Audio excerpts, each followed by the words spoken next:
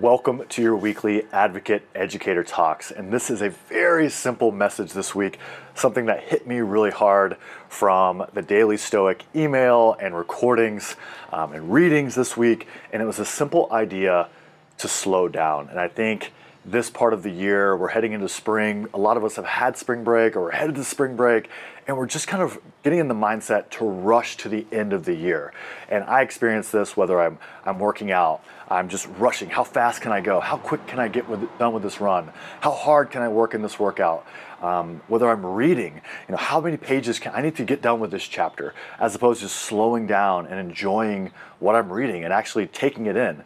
And I challenge you this week, as you're working with students, or you're spending time with family, or you're reading, or you're going for a run, you're going for a walk, a hike, to just slow down and enjoy the moment.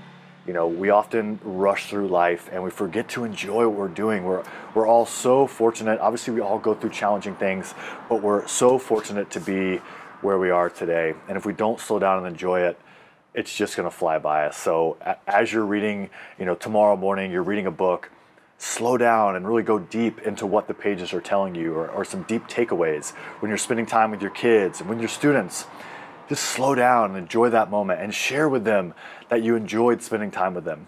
And when you're working out and you're going for a run, don't worry about the watch and your pace, but just enjoy nature outside. Enjoy the trees, the stream, the beach, wherever you're fortunate enough to spend time outdoors. Enjoy the moment.